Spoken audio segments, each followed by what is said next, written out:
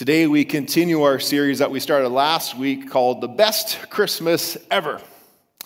Now we're going to leave it up to you how you put an exclamation point or perhaps a question mark at the end of that statement. And from the feedback we received this week, it is fair to say there is a variety of responses to which we're going to choose at this point through our series. And you know what? If you're at a question mark stage, or if that exclamation point means something different to you than perhaps the excited response would be, that's okay. That's okay. We're glad that you're joining us on this journey towards Christmas Eve and towards Christmas Day. Each week we're going to be adding and a bit of a different focus upon a gift that God has given to us that never can be taken away from us. And that's part of the reason that there's still, even in the year 2020, the opportunity to declare that this could be, perhaps, maybe for some people, the best Christmas ever. Because the reality is that Christmas is a time when we celebrate Emmanuel, which means God with us and the gifts that he brings. And last week we talked about the gift of hope. And hope can descend upon those people who feel like they are walking through shadows. Those who are walking in the land of darkness, it says, a light has dawned upon those people. And that light is the hope of glory, who is Jesus Christ. And so there's reason to have hope this Christmas season. Today we're going to talk about the theme of peace. And this idea of peace is commonly understood in our world as being calm, being in harmony. Commonly, if I asked you to write down a definition of peace, a lot of people would write down something similar, or maybe the exact words of a lack of conflict would be how peace is often defined. And that fits Christmas, doesn't it? Our ideal understanding of Christmas. It's kind of hand in glove with Christmas. It's present in our Christmas songs. For example, Silent Night, where it talks about how Mary and baby Jesus, they sleep in heavenly peace. It's present in many of our traditions. A lot of us have the image of a beautifully decorated living room or a family room, and there's soft background music playing, and there's a fire going in the fireplace, or if you're a little more modern, on the Fire TV channel that a lot of us have. Sipping some eggnog, relaxing with visitors who come over to share in the time. It's this peaceful, enjoyable time. Traditions. But what about the tradition, the Christmas, the peaceful Christmas tradition of decorating the Christmas tree? Is that a peaceful time for you?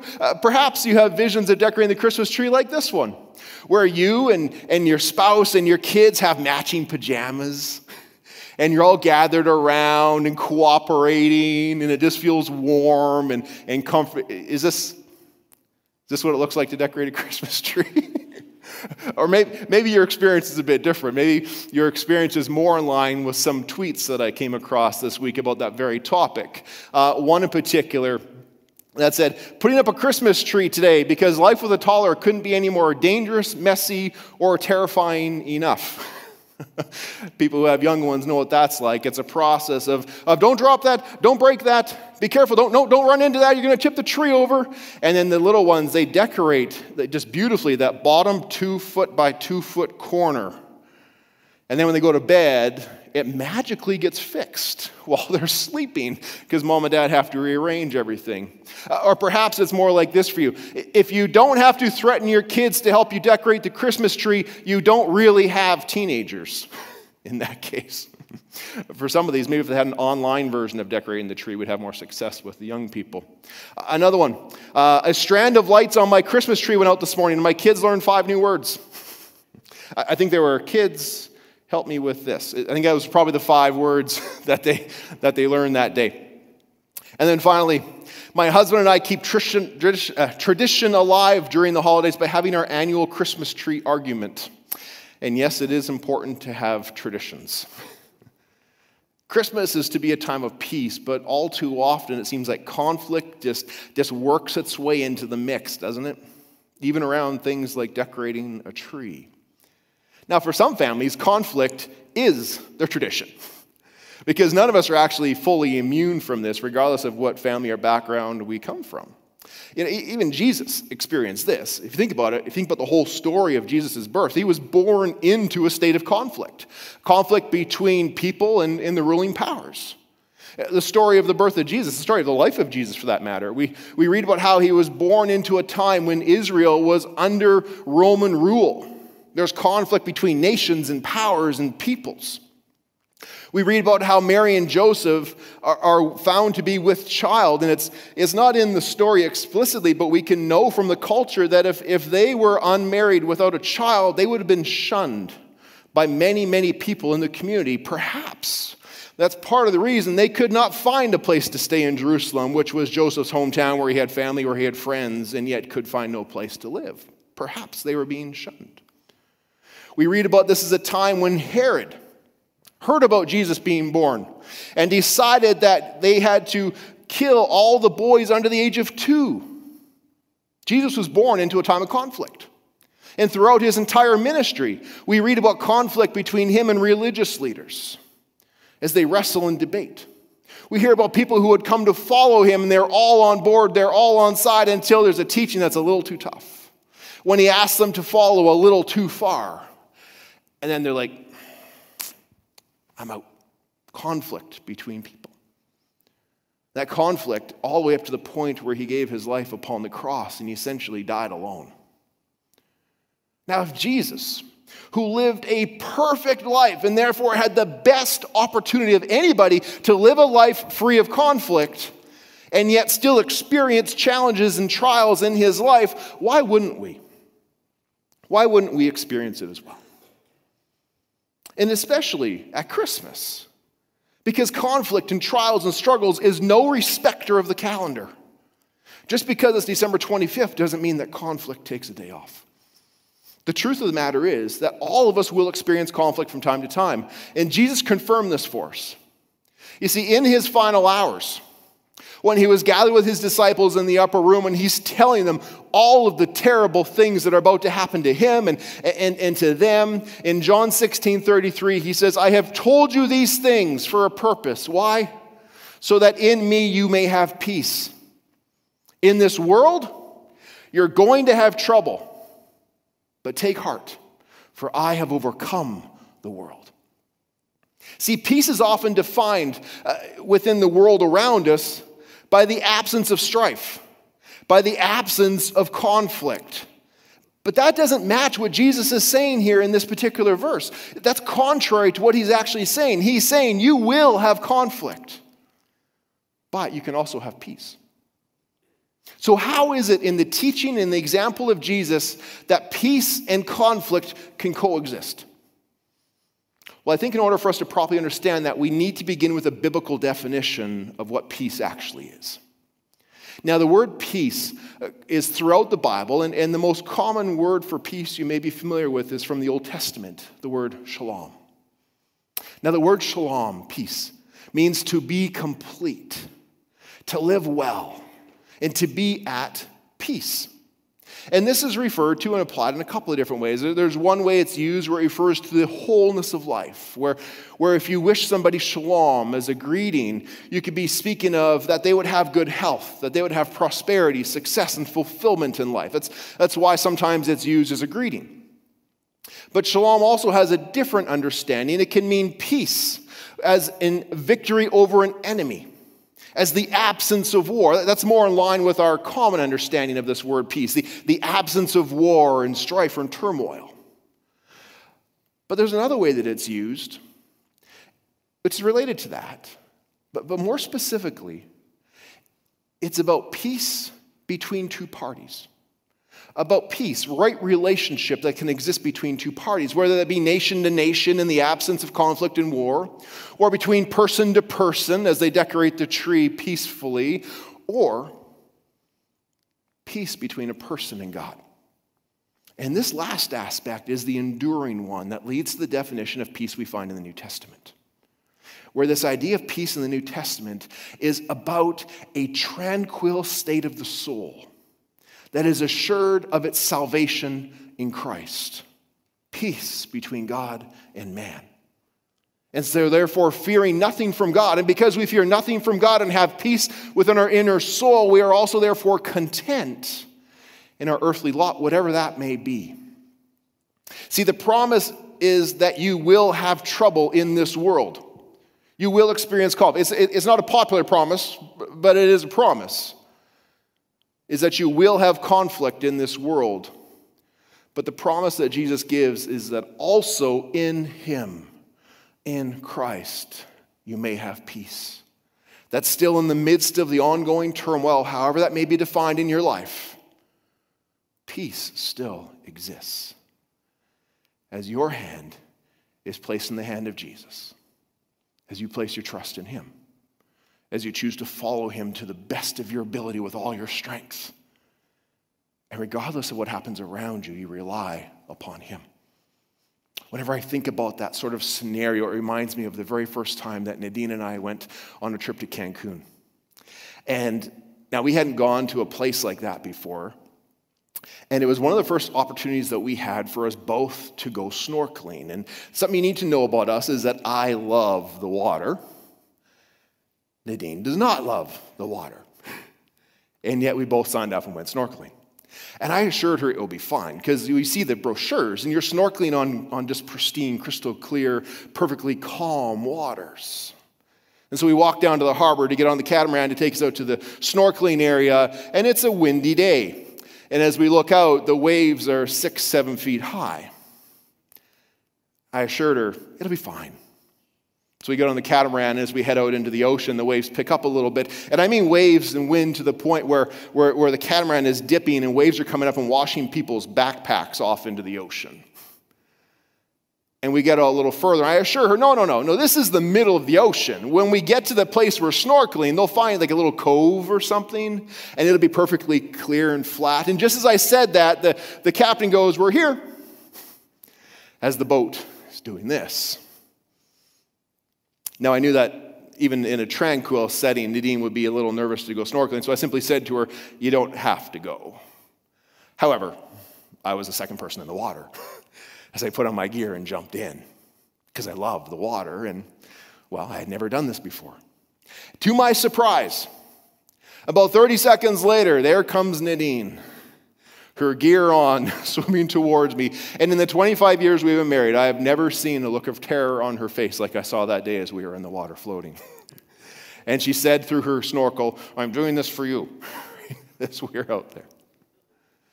But here's where I tell you this. The waves were still thrashing. The wind was still blowing. I was a little surprised they let us go out and do this. But I took her hand. I showed her how to lay flat on the water and put her face in the water and just look down at the beautiful tropical fish, at the beautiful reef that was below us, at all the beauty that exists. And it was amazing that when you were flat on the water, holding hands, with your ears in the water so that the sound was turned off, all that you could see was the beautiful fish in the reef below us and had the hand of a loved one. All of a sudden, the waves stopped. The wind stopped. And it was peaceful.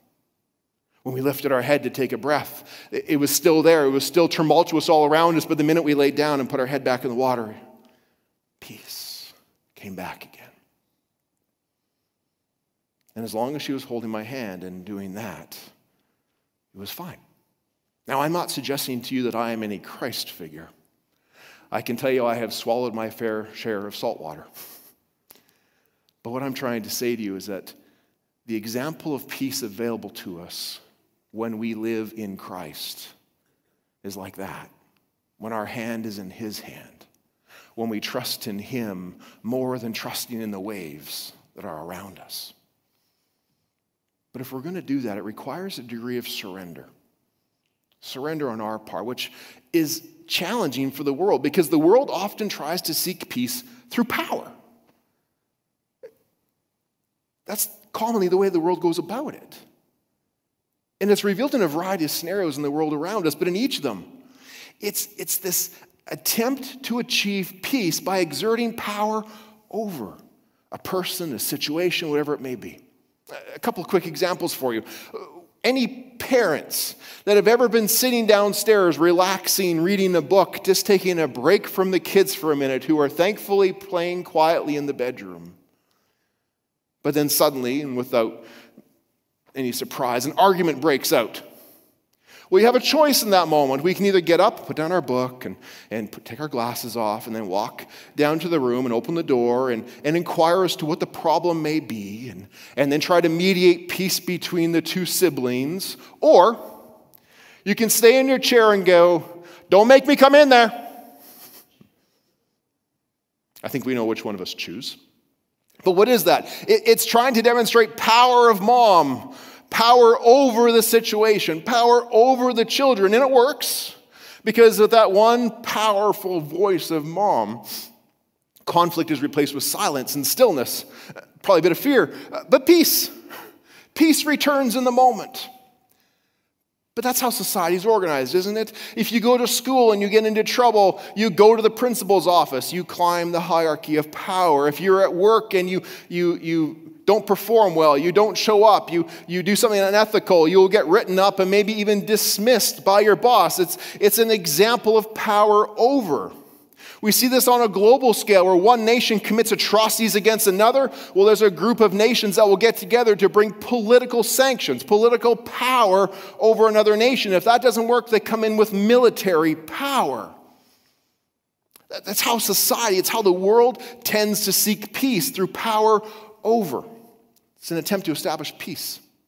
And it was no different in the time of Jesus. Remember, Jesus was born and lived in a nation of Israel that was under the power of Rome. And so the nation of Israel expected a Messiah who would come with political, military power. They expected that their king, who they believed to be Jesus, would walk through the gates of Jerusalem, climb the steps of the temple, and rally the people and lead them in a revolt against Rome with a sword. And he would then set up his government. And they would be in power, and there would be peace.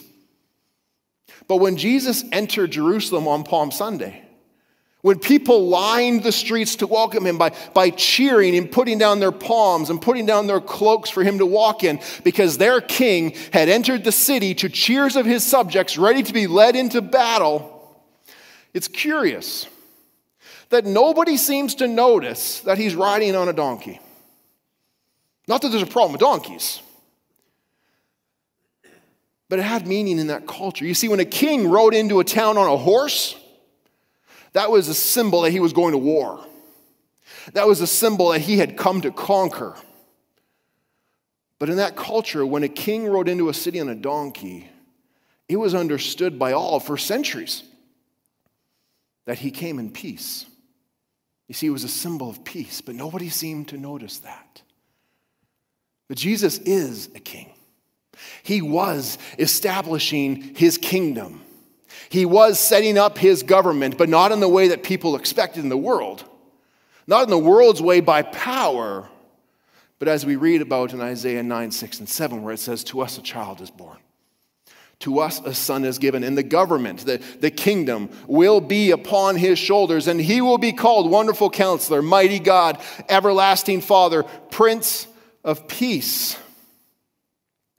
And of the greatness of his government, the greatness of his kingdom, and its peace, there will be no end. See, not only did Jesus ride into Jerusalem on the symbol of peace, he also entered the world in peace as a baby. Babies have no power. Well, they have one power. They have the power to captivate our hearts. But that's about the extent of the power that a baby has. Babies are vulnerable. They're humble. They're powerless. And yet this peaceful, powerless, humble, vulnerable baby who was born and laid in a manger was sought out by kings, by royalty who came to lay gifts at his feet. He was sought out by lowly shepherds who came to kneel and worship before him. This lowly, powerless baby whose birth was proclaimed by angels who said, "Glory to God in the highest, and on earth peace and goodwill toward all men." Peace, that tranquil state of the soul, assured by the presence of Jesus. Even in the midst of conflict, because it finds contentment in what can never be taken away. It finds contentment in Christ. See, he's not called the Prince of Peace because he brought peace by force. Rather, he's called the Prince of Peace because he stepped into a broken, conflicted world and offered his life as a gift for eternal peace. Peace between all people and God. He gave his life so that we could know Emmanuel, which means God with us in this life and in the life to come. See, folks, we're promised one thing, and it's not a promise of freedom from trials. We're not promised a perfect, easy life. What we're promised is that God will go with us in the midst of our trials. And according to Scripture, that's enough. That is enough for us to know peace. Because where power and force make sense to the world, Jesus reveals peace through vulnerability. See, it's not power over people.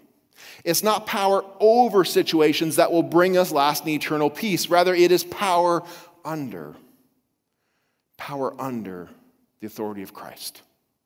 Now, this is a mystery to the world around us. People who do not know Christ, who are not investigating the truths and the realities of the difference that Jesus makes in their lives, who are not seeking new life in Christ. It's a mystery to them. It doesn't make sense. But as Paul points out in the book of Philippians, it's the very reason why we can say God is enough for me to have peace. To read about this in Philippians 4, verses 6 and 7, where it says, "Do not be anxious about anything, but in every situation, by prayer and by petition, with thanksgiving, make your requests known to God, and then the peace of God, which surpasses all understanding, will guard your hearts and your minds in Christ Jesus." Now, I'm not naturally an anxious person. Now, I still have my fair share of trials and struggles, but people who know me know that when I come up against a challenge, my immediate response is not anxiety and worry, but is to plan. I'll formulate a plan, probably 2 or 3 plans, A, B, and C, just to have all my bases covered. And this is considered to be a good thing. I'm not suggesting it's a bad thing. It's appropriate for leaders, especially in times of crisis. We want them to have a plan, to be able to lead us through that. But here's the problem, is when it doesn't work. When plan A, plan B, and plan C doesn't work, which happens, then the unsettling feeling, the dissonance within starts to happen, that this lack of peace starts to build up within me and people who are built in similar fashion to me. And that's where I need to be cautious. Because even in the midst of that, when A, B, and C don't work and I have to formulate another plan, I can get stuck in the concept of my plan. I can get stuck in the concept of my ability to get through this. But what is that? That's just another form of power, a form of power over a situation. I will find a way to get us over this. And it may even lead me to prayer. But in those moments, again, another caution. If you ever find yourself in a situation like that, your prayers may be some form of asking God to bless my plan, which is just a shift of power. It's a shift from me having power over the situation to trying to have power over God so that he can have power over my plan, which he'll have power over the situation. It's still power. Anybody else like me, or am I the only one? No. I know there's others of us out there who think and plan and pray like this. And that's the solution to trials and challenges around us is our plans, our power, our way will get us over the hill. Oh, but when we bring our prayers and petitions to the Lord with thanksgiving, we do so with a different heart. We do so with a heart condition of coming under his power. Not over it. Coming under his power. Thankful not for the conflict. Thankful not for our ability to be intelligent and to strategize. Not thankful for our plan, but thankful that for those who are sons and daughters of the living God, he welcomes us into his heavenly courts. He looks at us with a knowing, caring eye. He listens to us and lends his ear, for he knows us, for he is with us. and invites us to bring our requests, to bring our petitions, to bring our challenges, our frustrations, our hurts, and our fears, to bring them before him. See, this type of prayer, this type of a humble heart, that's the opposite. That's the opposing force to anxiety. It's like they're two magnets that are repelling each other. They will not come together. When they come close to each other, anxiety is pushed back from this type of prayer, from this type of heart that humbly seeks to come under the power and the authority of God. And the result? What's the promise of the passage? The promise is peace. A peace that surpasses all understanding. A peace that guards our hearts and guards our minds, which is where Christ resides. Not worry, not anxiety, where Christ resides. A peace that mystifies the world because it makes no sense in the particular situation of the waves and the wind around us. See, the key to this is to not impose power over a situation, to not try and impose power over God, but instead to lay it at the feet of God, to lay it down at the feet of Christ. And as we do that, we are acknowledging that this is too big for me. But it's not too big for us. Me and the Prince of Peace, Emmanuel, who is God with us, who knows us, who loves us, who is with you and will go through it with you. Folks, if you are living in any form of conflict right now, whether that be conflict between you and another person, whether it be conflict between you and an event around you, a situation around you, if you are living in conflict within yourself, but especially if you are living in conflict between you and God, I invite you to consider, stop. Stop trying to exert power over. Stop trying to exert power over people and situations, and especially over God, and instead come under the loving presence of Jesus. Surrender. It's not a popular word, but it's a powerful word. Because the difference that we may experience will be in peace, that tranquil state of a soul that is assured by the presence of Jesus and finds contentment in him. But here's the final thing I want you to be aware of when we talk about peace, is that peace actually isn't the gift. We're talking about gifts that Jesus brings to us this Christmas Eve, but peace actually isn't the gift. Rather, peace is the result of the gift. You see, the actual gift that Jesus brings that leads to peace is grace. And grace is revealed through the life, death, and resurrection of Jesus.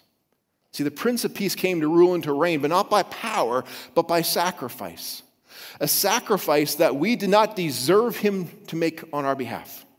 A sacrifice that we actually never even asked him to make on our behalf, but he knew we needed it before we even could ask for it. We didn't deserve it. We didn't ask for it. We certainly didn't earn it, and yet he grants it. But that's the definition of grace. See, grace is referred to as the unmerited favor of God. And unmerited means we didn't earn it. We certainly don't deserve it. Favor being God's kindness, his goodwill towards those to whom he shows grace, which is what the angels were proclaiming. And it's a gift because it's given, not required, not asked for, not earned. See, when you earn something, it's considered a wage. It's considered compensation. I earned that. I deserve that. Give me what is mine. But the Bible says the only thing we've actually earned is spiritual separation from God, which it refers to as death. And when we live in conflict with God, that is what we deserve. That is what we've actually earned, is this spiritual death, eternal separation from the loving hand of God. And we might try by our power, we might try through our plans to bridge the gap that separates us from God, but it's never enough. But the sacrifice of Jesus Christ, who came to stand in the gap, who is able to forgive us of our sins, so that we are no longer associated with death, but we're associated with new life in Christ, bringing us into right relationship with God. Not that we earned it, not that we deserve it, but that's why it's a gift. because the price has been paid. It is freely offered, but like any gift that is ever offered to you, you need to choose to receive it, to choose to open it. And we do so through faith, which is what Ephesians 2:8 tells us. For it is by grace you have been saved through faith. And this is not of ourselves. What is it? It is the gift of God. See, when we open it, when we receive it, we are coming under it. We are coming under the forgiving power of Jesus Christ. And this is a gift of grace. It's a gift that leads to a right relationship between us and God, which is what the angels were talking about, which is the peace that people were pursuing. It's that definition we've been working with a bit this morning, that inner tranquility of a soul that finds peace and contentment in Christ. See, grace is the gift that leads to right relationship with God, which leads to peace. And in this season of giving, I can tell you this, folks, there is no better gift to receive today if you have never received this gift. And there is no better gift to give to others. So I want to finish with a story. A number of years back, when I was working at a different church and during the Christmas season, and it was one of those typical Christmas seasons, busy around the church, and not a lot of time for personal stuff, for home stuff, shopping, and spending time with family. And so Nadine and I were behind on gifts and just quality time together. So we made a plan that she would come from work and meet me at the church office, and around 5:30 we would leave and go have dinner. And then we would go out do some Christmas shopping and get some stuff done on that. And then we're going to go sit in a second cup and drink hot chocolate with Christmas music and just like have a date. It was long overdue and much needed. And, everything was just working. Schedules were working. Traffic was working. The temperature was perfect. And it was almost like this beautiful Christmas card picture. We're wearing our fancy work clothes, and there's a little light snow falling, and yet it's still bright. A beautiful scene. So we start heading out for this night. And as we walk out the doors of the church, a lady comes storming in. And when she sees me, she goes, "Pastor Mark, I need to talk to you. I just found out my husband's having an affair." And I looked at Nadine. I looked at her, and Nadine and her, because I feel in her turmoil. What do? And before I could say a word, Nadine simply said, "I'll see you at home." And she went home. In that moment, in a simple way, this lady had no idea, Nadine extended grace to her. Not exerting power, my plans, our plans, we need this, you can't have him. She exerted no power, but came under the situation and peacefully left. I went with this lady and spent a long time counseling. Over the course of our counseling that night and in the days ahead, I shared with her about God's grace, about God's love. And she chose to receive God's grace that night. And she found peace that did not make any sense in the midst of the turmoil that she was facing. And yet, there was this peace that descended upon her that assured her it's not okay, it's not all better, but you're not alone. You may feel abandoned, you may feel isolated, you may feel betrayed, but I've always been here with you, God was saying to her. And I will never leave you, and I will walk through this with you. She found peace in the grace of God that night. And in the days ahead, she had the very difficult, painful decision to make of whether or not she would extend grace to her husband. See, grace is something that we can receive. It's also something we can choose to extend, but it's not easy. And it's my prayer for us today that through the grace of Jesus Christ, through the grace that he modeled and revealed through his vulnerability and through his sacrifice, that you yourselves may experience the tranquil state of a soul that is assured of his presence in your life. And that through that you would find contentment regardless amidst the conflict and the situations that may exist around us. And that as you experience peace and display peace in the midst of the wind and the waves, that others would look at that and they would say, "How do you have peace?" And you could lead them where they could find peace. by coming under the power of Jesus Christ. Folks, if this is going to be the best Christmas ever, it begins with hope, but then hope gives way to peace. As no matter what conflict may exist in your life, you can find peace by grace through faith in Jesus Christ.